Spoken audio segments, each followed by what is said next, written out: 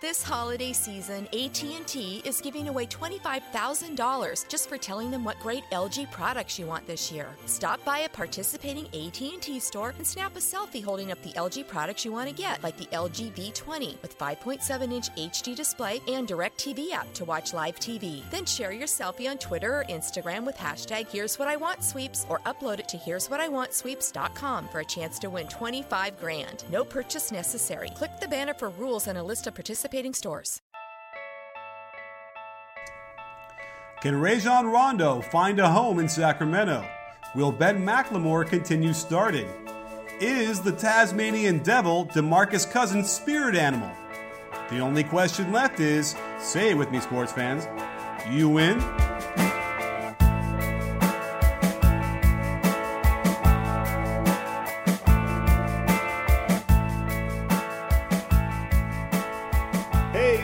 Fans, Coach Nick here, and welcome to the B-Ball Breakdown Podcast. I am pleased to bring on James Ham, who is the Sacramento Kings insider for CSN Bay Area. So, James, what's going on today? Oh, not a whole lot. How's it going, Coach Nick? Well, I was just watching a whole bunch of the half-court field goals made by the Kings against the Clippers in Game 1. Was it pretty or was it not?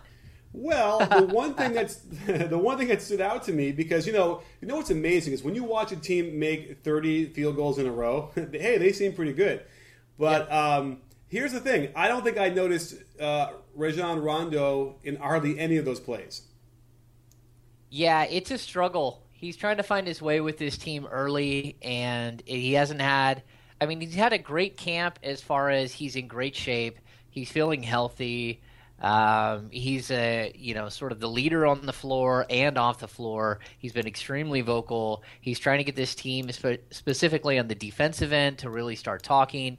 He's doing all of that, but at the same time, he hasn't really been able to get a shot. He hasn't really finished well. He hasn't had a big assist game, maybe one big assist game all through preseason. He isn't quite figuring out this team and the dynamic of Rudy Gay and DeMarcus Cousins yet.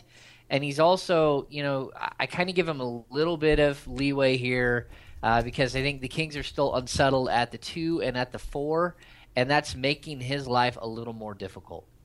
I don't doubt it. I mean, I see when I was watching these plays, the first thing that jumped out at me was that it was still pretty stagnant, still pretty old school. I'm not looking at, I kind of quickly did it, so I didn't look at all the misses, which could have been some other special, fun offensive sets. But I see a little bit of pistol action where they dribble pitch and then they inside ball screen, which is old school but kind of new these days. So that was the thing. It's like, are we sort of stuck in this Byron Scott era time warp with George Karl? I don't think so. I think, George Karl he's pushed the tempo the entire preseason.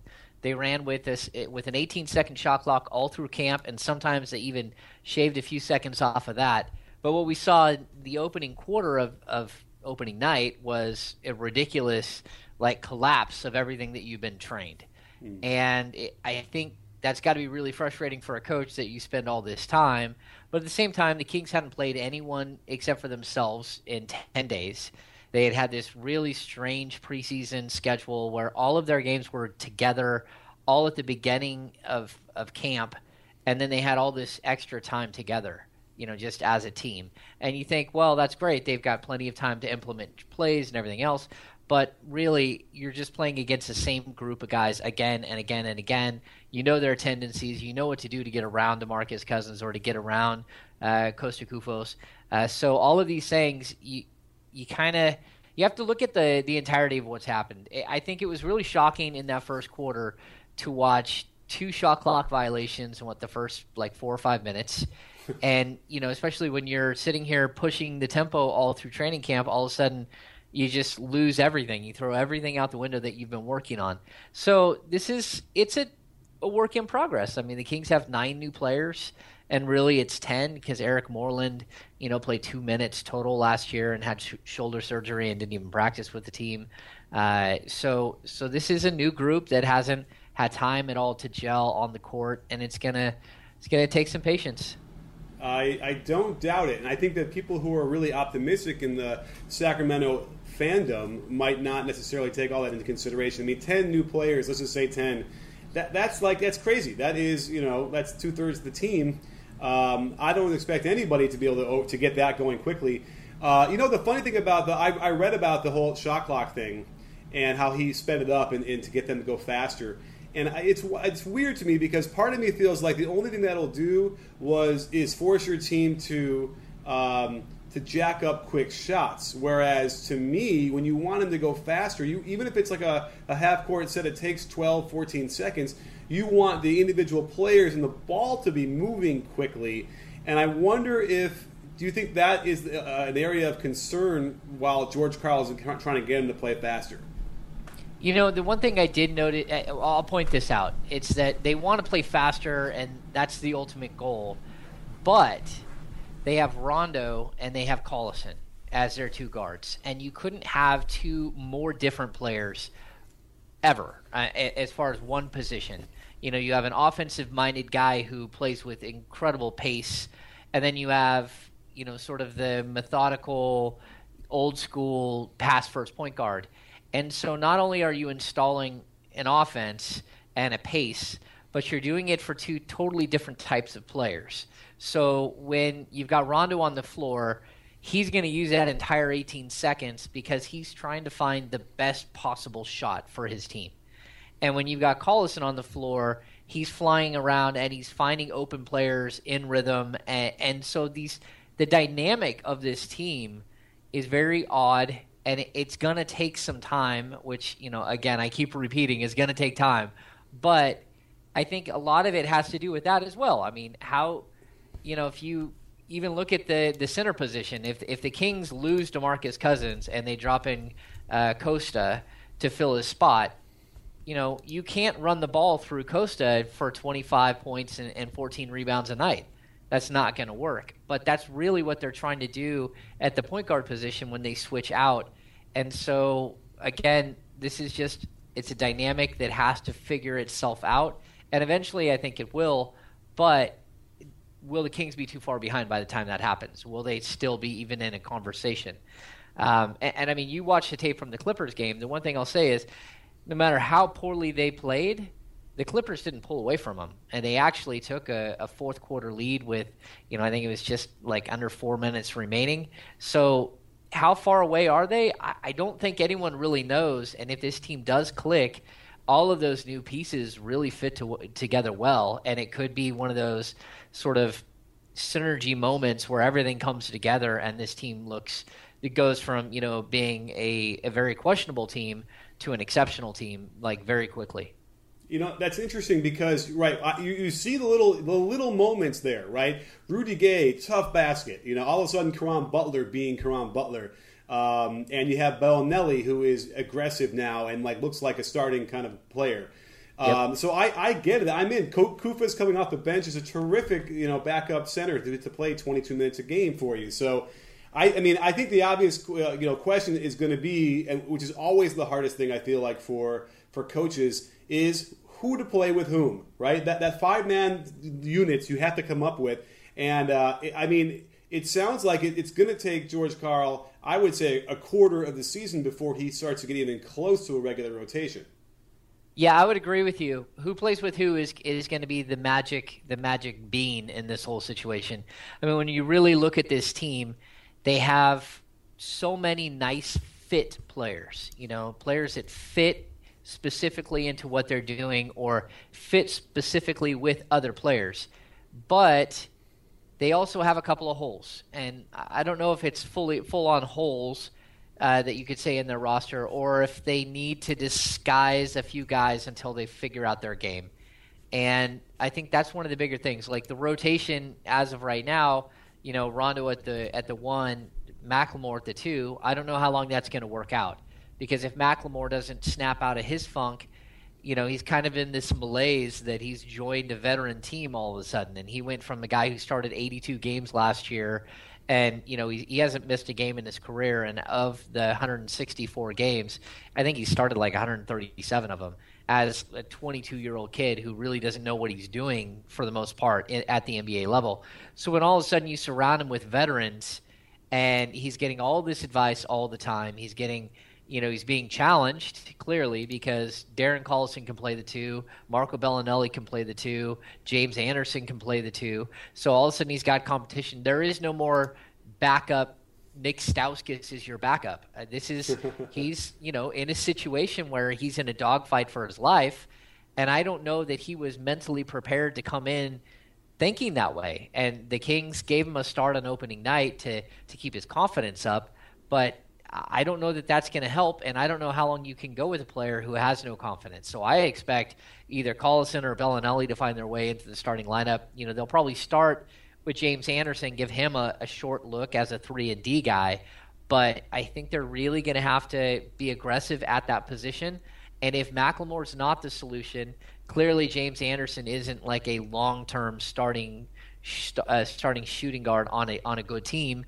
So you're going to have to be aggressive on the trade market. And that might mean that Ben McLemore is shopped, early in the season looking for a shooting guard that can hold his own on a nightly basis. Really, the biggest issue, it's not that Ben McLemore's horrible. It's that when you have Ben McLemore and Rondo in the same backcourt, who is going to score? And then if you throw Willie Cauley-Stein at the 4, which is probably what they're going to do on Friday night against the Lakers, now you've got 3 guys in the starting lineup who can't score. And so all of the defensive scheming that goes into a game is like, all right, well, this isn't hard. How do we stop Cousins and Gay? And if we can stop Cousins and Gay and make that starting unit just look horrible in the first 5 minutes, which is what we saw on Wednesday night against the Clippers, then, you have a confidence issue throughout the entire team. How do we get through this? So I expect adjustments to come quick. I don't think anyone is safe except for DeMarcus and Rudy. And that's it. Everyone else's job is up for grabs. Darren Collison pushed Rondo all through camp, and Collison has been, to date, Collison has been the better player. But what you're hoping is that the 1-2 punch of Collison and Rondo will work, and the 1-2 punch of McLemore and Bellinelli will work, and the 1-2 punch of Gay and Caspi. So you have all of these options and all of these nice pieces that can fit together. The real challenge for Carl is to figure out how quickly how to get these guys playing together and rotations that make sense. Because right now I think there's a lot of rotations that don't make sense, and then some lineups that you look at and, again, Rondo, Collison, Bellinelli, Gay, and Cousins is like basketball brilliance. I want to watch that all night long, every night. But you can't start your best 5 players. You can't go with your best 5 players for 48 minutes and hope it works out. So you have to move these guys around until they all fit together. I agree. Now, the one thing I found curious was that for 8 minutes they played Collison and Rondo together. And it didn't really work out that well. In the small sample size, the net rating was negative. But it was interesting to see that they're going to obviously try and do whatever, because Collison, throughout his whole career, seems to make a living out of, he's sort of the point guard, like you mentioned, but he's also, he's played alongside CP3 in LA. And he seems to always, that seems to be a thing they like to try and push. So are we going to see a lot more of this pairing together on the court with Rondo and Collison? I think we're going to see tons of it, and I actually think it could be a starting backcourt. I don't know that it's like the best idea of all time, but when you look at teams like Phoenix, who's gone to a 2-guard backcourt, a 2-point guard backcourt, I think it works. What I really like about Collison as a 2 is that he's played the 2 plenty of times, alongside Chris Paul with the Clippers, and he has a knack for that short porch 3. His numbers with the Clippers were so astronomical from the corner, and then his numbers even last year with the Kings were very good as an off-ball player. And so I do like what he can bring, and I do like them together. They do play at different paces, but at the same time, Rondo is a guy that if he's cutting through and sort of doing the dribble drive, the continuous dribble drive that he likes to do. He needs spacers, and Collison is probably the Kings second best option as far as a shooter at that 2-guard position. And so I really think that tandem will play a lot together. They'll play, I think that we may even see like large stretches of the season where they may even start together. And really, Collison is ready to explode in George Karl's system. He's tailor-made for that system. Wow. Well, you mentioned if McLemore is not going to cut it, and what's interesting about that is obviously I think he's a bit of a sensitive guy who can lose his confidence easily. I had been in the Kings training camp before in practice and seen Cousins go off on him for like the most littlest nothing thing and have a tirade, and you could see him just sort of stand there and shrink in his the body language and the whole thing, and no one seemed interested in stopping him from doing that or making them just communicate like real people. So I'm kind of worried about that myself, because here's the thing with McLemore, I really feel like he is terrific. He's got a beautiful jump shot. The mechanics are beautiful. He could easily be that Danny Green kind of guy that just knocks down threes. He's probably a better athlete than Danny Green. But let me ask you this. If he's not going to cut it, now is Bellinelli not on the table to be a starter? As of right now, Karl loves him as his bench guy. He's given him a green light to come off the bench and really be the primary scorer alongside of Collison with that second unit. And he said repeatedly that everybody is, in the starting line. All of the players are probably going to be looked at for starting positions except for Bellinelli. He wants to use him specifically that way. The thing is, he loves Bellinelli. I mean, listening to Karl talk about Bellinelli is very strange. He compared him to Pistol Pete Maravich the other day. He said that the Bellinelli has so much more to his game that anyone has seen, that he has a real craftiness to his game, a real intelligence to his game that he wasn't allowed to show, with either Popovich or with Thibodeau. And that, if you let this kid go, he's got great handles. He plays off the screen just incredibly well. He's a great catch and shoot guy. He can create for himself. And then on top of that, everyone around Sacramento is like, this guy really isn't even that bad of a defender. We don't even have to totally disguise him. He's just not that bad of a defender. Maybe that's because he's played with great defensive coaches, but I don't think he's on the table right now as a starting shooting guard. But that may change. It may change. But you can't take Collison and Bellinelli, drop him in the starting lineup, and then have your second unit be horrible, because that's what's happened with Sacramento over the last, 5 or 6 years. Their second unit has just been absolutely dreadful. Yeah, I agree. I think that I don't like the backcourt pairing of Collison and Rondo. For some reason, I watched a few minutes of it, and I just don't like the way those two games mesh. Like with Chris Paul and him, it seemed like it worked pretty well, and Collison could kind of be basically a shooting guard, and then every once in a while let Chris Paul be a shooting guard. But when Rondo doesn't have that ability to be that role, it just seemed like an odd fit. And so what I've already now started to see was that without question, when they run Bellinelli off of a pin down with DeMarcus Cousins and nobody else on that side, it's like the defense will simply have to give up and say, well, we're gonna hope you miss because they're gonna get a great shot either with Bellinelli curling and getting open, or he can dump it off and then DeMarcus Cousins is gonna get that shot. So I see that. I have to imagine they're starting to solidify a little bit of the actions that are going to work. Are there other things that you're seeing, little pairings of that kind of action that caught your eye, that are other things that should be staples of the offense? Well, what you mentioned there about Rondo and Collison, I'll say this too, just in their defense, that during camp they never played with each other. They played against each other the entire camp. And I think that's one of the issues when we talk about 10 new players. Number one, the competition level for every single position on the floor, except for Cousins and Gay, was wild. Everything was wide open, and so that doesn't exactly breed like a good culture and a good chemistry. Because what it does is you're fighting it against each other, trying to get that starting spot. And then by the time you get there, now the guy that's not with you is a guy that you're going to have to rely on for something else. And I think it didn't help young players, but also, it's the way you have to do it. If you're George Karl, you're coming into a bad situation, a losing situation, and you're trying to change everything around really quickly. And you're hoping that once you get through all of that, then you can start focusing on building everyone together. As far as groups that work together and that don't work together, I think we're going to see a lot of Willie Cauley-Stein with Rondo, because he's the guy that jumps out of the building, and Rondo's a guy who can really set him up by breaking down. He's sort of that guy that gets lost in an offense. People aren't really paying that much attention to him because you don't fear him.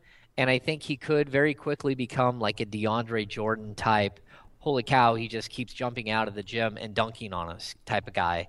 And that might be a way that it opens up other matchups. I really like what you talked about, Bellinelli and Cousins. I think that can be spectacular. The same with Collison and Cousins. I think those two together are just lightning in a bottle. They really play off each other well. Collison is a guy who can take you off the dribble. He can pull up and beat you, and he can play on the wings as a set shooter. He's so versatile as far as an offensive player, and he can handle the ball, and he can pass the ball and all that stuff too, and he pushes the tempo. But really, his versatility as a player, I think, makes him a perfect fit for not only George Karl's system, but for DeMarcus Cousins as well. And then, Rudy Gay and DeMarcus Cousins, they have played together for a couple of years now. They know each other well, and everything will center around DeMarcus Cousins because he should be your main cog. But they're a good mixture, and especially with Gay expanding his range and hitting 3-point shots, he was absolutely spectacular through the preseason from long range, and he actually finished last year very well from long range. And then really quickly about Rudy Gay, what's interesting was when I was at training camp a couple of years ago, right after he got there, it turned out that supposedly, this is what they were telling me, is in Toronto, they wanted him to play the 4 a lot. So he bulked up, and he got, his shoulders were much bigger. And it's funny because when you do that and you're a shooter, that could be an issue with, the tension in your shoulders and being able to shoot. And he didn't shoot well, right? So what they were saying was they wanted him to slim down and get back to the way he used to be as a 3. And, one could argue that since then, he has shot much better like we would normally expect from a former All-Star. Yeah. And, Gay, what I like about Gay is he actually has great post moves. He can actually play in the post. If I'm the Kings, there are stints where I would push Cousins out to the elbow or put him up top and let Gay work against, players down in the post. I think he's got exceptional length. He's like 7'3" wingspan. Absolutely, and he's got great leaping ability. He likes to shoot at the top of his leap. So, fully extended, it's nearly impossible to block a guy like that. And he's so quick that if you sag off him a little bit, he'll just go right around you and dunk. So I think that, again, this is just going to take some time for this pot to simmer, for these guys, the ingredients to mix together and figure themselves out. And once they do, the Kings have a lot of talent and a lot of versatility. They can beat you in a lot of different ways. I love, and I know Sam Carl loves it too, Rondo, Collison, Bellinelli. I think that's just a very fun and fast lineup. And then I really, Caspi is a very underrated player. He's probably the best cherry picker in the game right now. He's fighting Kevin Martin for the cherry picking title. But he gets out and he runs, and he's athletic, and he's got a Euro step on his finish, and he can play. This team has a ton of talent. Oh, without question. Caspi's the kind of guy that he's just solid, right? And when I was watching him then playing the scrimmages, his team would win no matter what. And that's the thing where I think you're talking about, is that he just makes the plays you need him to make. And you're right. Like when I was watching against the Clippers, they were running. It was slow and a bit stagnant, like you talked about. There wasn't any pace, but they were running some nice stuff and getting good shots. And I kept seeing and there's that stretch when they cut it where up until that point, as they were scoring, you kept looking at the bottom of the screen, and then they were just letting the Clippers score every time. And Yeah. that seemed to be the issue, which might still be the issue, which it might not even be offense we're talking about. Because you're like it sounds like what we've come together here on is that there are a lot of possibilities for offense that like they can do a myriad of different things. So now you got to worry about, well, heck, we can't really outscore certain teams if we're really that bad on defense. So what are we going to do here? What are the pairings that we're going to see? What's the best defensive lineup they can throw out there, do you think? Well, there's a lot of different lineups they can throw out there. I do know that the lineup that we've talked about, the offensive genius lineup of Rondo, Collison, Bellinelli, Gay, and Cousins, has been horrible defensively. So, yes, you're right. I don't know why that is, because I don't think individually any of them are horrible defenders. I just don't think they haven't figured out a way to work together yet. And so that's going to be an issue.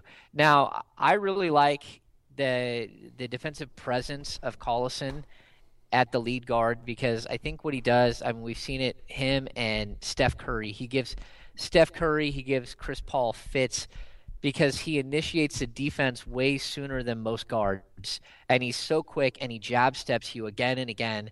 And he kind of like, he's an irritant, but he also keeps you off balance. And he's so quick that you can't just blow right by him. He really recovers well. He doesn't overcommit. And so I like him as a defender. I do know that the Kings believe that James Anderson is their best wing defender, which is why he may get a start sooner rather than later, because they're really worried about, what Ben McLemore. If Ben McLemore is not engaged offensively, he's not engaged at all defensively. And then you have, he kills you on both ends of the floor.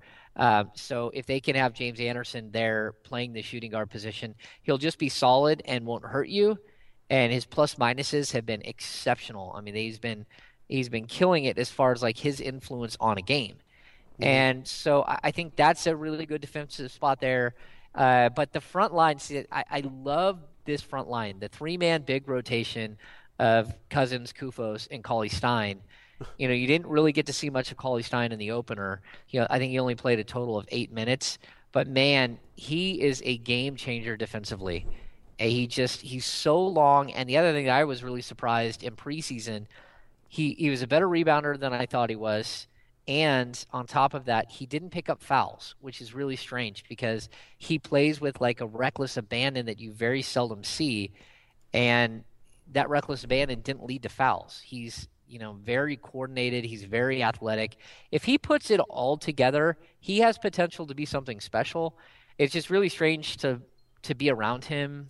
And it's all through camp. It's something new. I mean, there was a point where he came in totally out of shape, and it was like, yeah, I probably should have worked out before and got ready for camp. My bad. It won't happen again. There was a time during pre-draft where he came in and he's all bulked up, and I'm like, man, you look huge. He goes, yeah, you know what? I've never lifted weights before, and I started lifting weights, and all of a sudden I got so much bigger so fast, and then all of a sudden he raised his vert 5 inches in pre-draft, and 5 inches for a guy who's like 7 foot tall with a 9'3", a 7'3" wingspan, and I mean his standing reach is I think 9'3", 9'4". You put a 42-inch vert on that guy, and he's grabbing the top of the backboard. Yeah. And so, but here we have, as you play out, every step of the way, there's something that he didn't ever do before. He told us the other day, I never watched film before. Like, wait, what do you mean you've never watched film before? No, he's like, I keep looking over Rondo's shoulder, like, what is he watching? Oh, look at that. That's interesting. He's like, so I watched like 65 different clips today. And it's like, okay, so what were you doing at Kentucky for 3 years? And on top of that, he told us he's never watched the NBA at all. He's like, so the first like 4 or 5 days of camp, they're telling me to do this or do that, and I'm like, okay, I'm just following what they're telling me to do, and I have no idea why I'm doing it, but if they tell me to run here, I run there. If they tell me to go here, that's where I'm going. He's like, so I missed a day of practice because he tweaked an ankle, and he was sitting there watching, and the light bulb goes on. Oh, that's why they want me to do this, or that's why. He's like, so now I kind of have an understanding of why they were telling me all of these things early in camp, where to go and how to do it. He's like, but I didn't have like a basic understanding of why I was doing it. I was just kind of like a robot doing what I was told. Now I get it. Now I understand it. And the other thing he said is that the NBA game just plays to him. It plays to his strengths. Whatever you want out of a big man, a defensive-minded big man at the NBA level, he just happens to have naturally. And I think that may sound like arrogant or strange, but really if you look at him, you look at his style, you look at what he did at Kentucky, you put it all together in one package, and he's right. What he does as a player naturally is something that NBA players dream of having. The instincts, just the natural leaping ability, his feet are incredible. His agility is incredible. These are things that you just can't find in a normal player. And I think the Kings they found a perfect fit for DeMarcus Cousins long term there. Absolutely. And, I'm a huge Willie Cauley-Stein fan because of how you described him.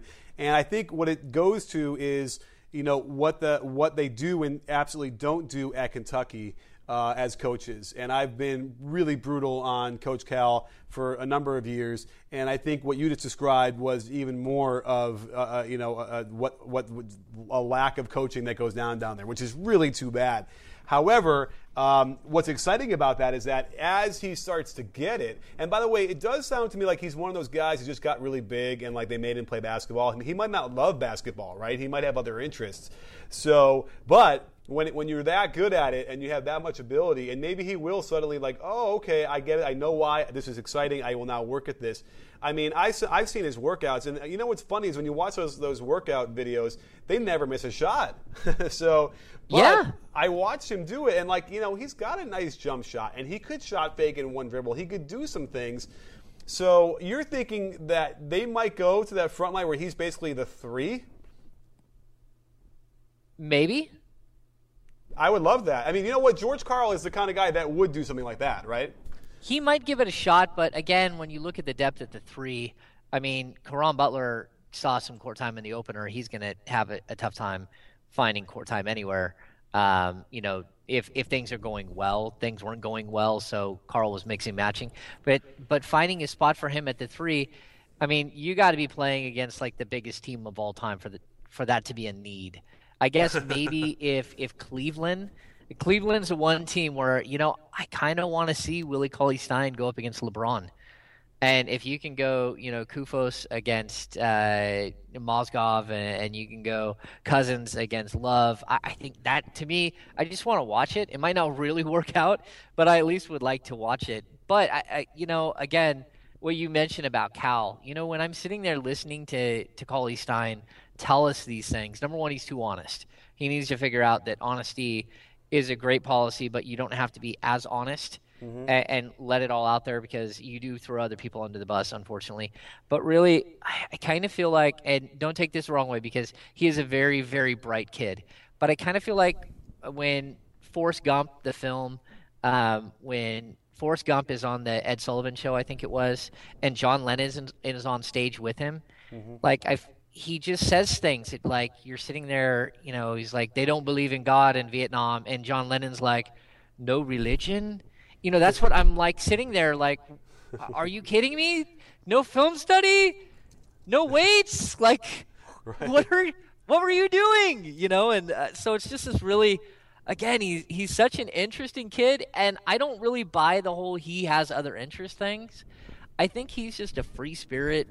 And when he's directed the right way, he may really, really figure all of this out. And then if he figures it all out, we're not talking just he's a great defender. We're talking he could be a great player in general. And I think that's, again, is something that's so intriguing about him. Well, what's amazing is that we spent this whole time talking about the Kings and really didn't even talk about DeMarcus Cousins, which means that we're going to have to do this again, and you have to come back on, and we'll talk a little bit more in depth about what Boogie is doing, because obviously the threes he's taking. Well, how about the one question I'll ask real quick? Is this a thing? Is he going to be shooting threes? Yes. Love he it. Is. He's actually a really good shooter. It was a nightmare for him in preseason. He didn't hit the broadside of a barn. But 4 or 5 in the first game. He can really shoot. And the other thing we know about him is that he absolutely hates the Clippers. I don't doubt it. And if he hates the Clippers themselves, I can only imagine the depth of his hate for Chris Paul. Yeah, the depth of hate there is it's substantial. And the other, and it's I don't think it's just Chris Paul, but that's probably the biggest one that he can't stand. Man, if he can calm down on Saturday night and just play a game without getting all emotional and getting squirrely. I've said this on a couple of shows.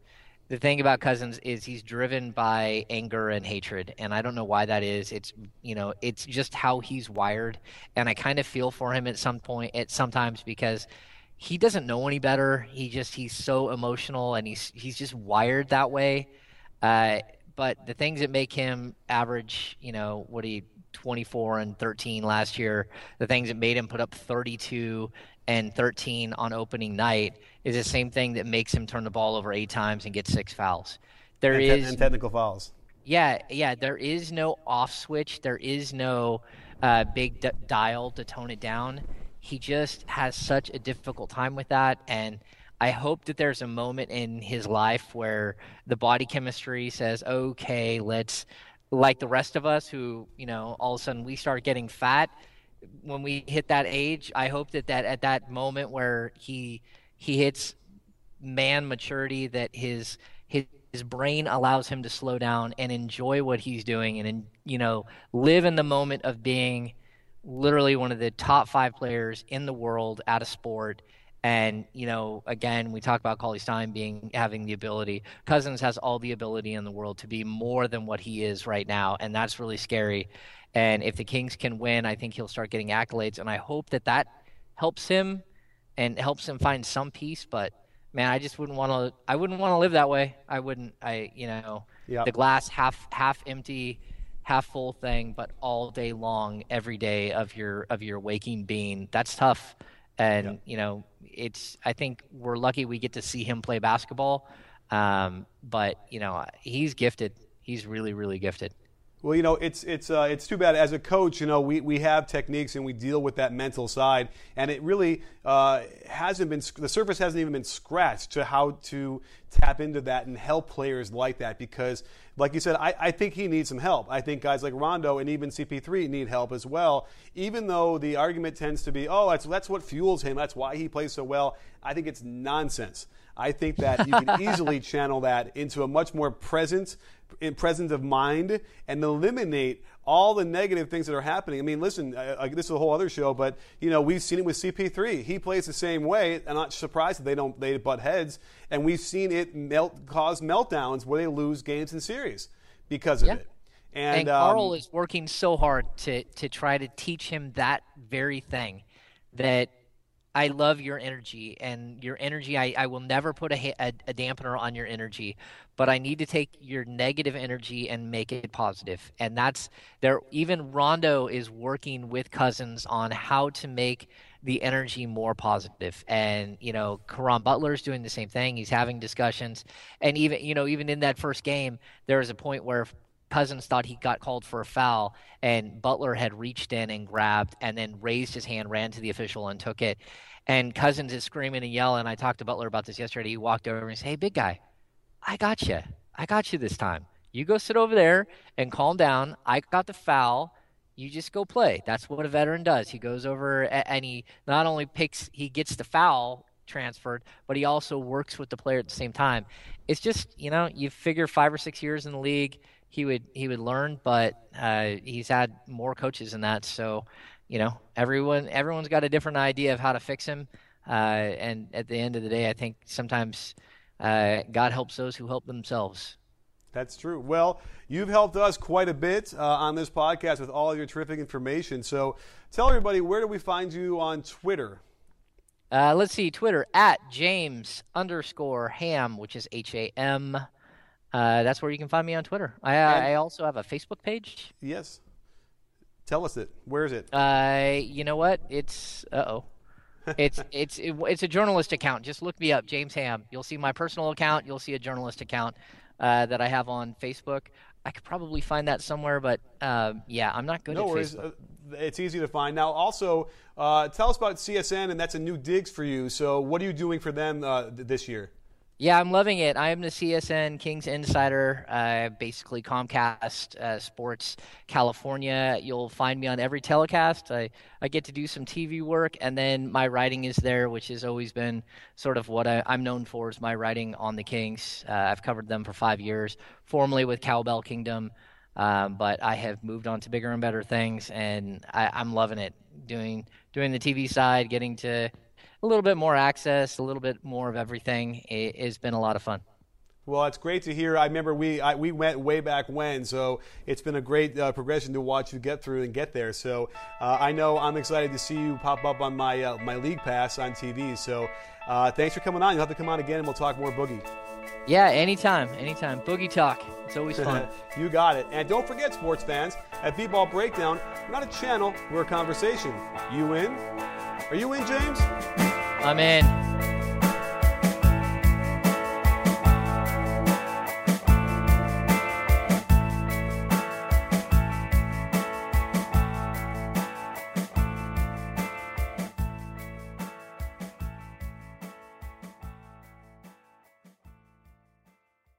When you don't go to Geico.com, car insurance can be confusing. Like Swedish techno confusing. Bark, bark, meow, meow. Dance with me, purple cow. Bark, bark, meow, meow. Ooh, you lovely cow. Geico makes it easy. With 24/7 access, all you have to do is go to Geico.com and you could save money on car insurance. It just makes sense. Unlike, Dance with me, purple cow. I like your moves.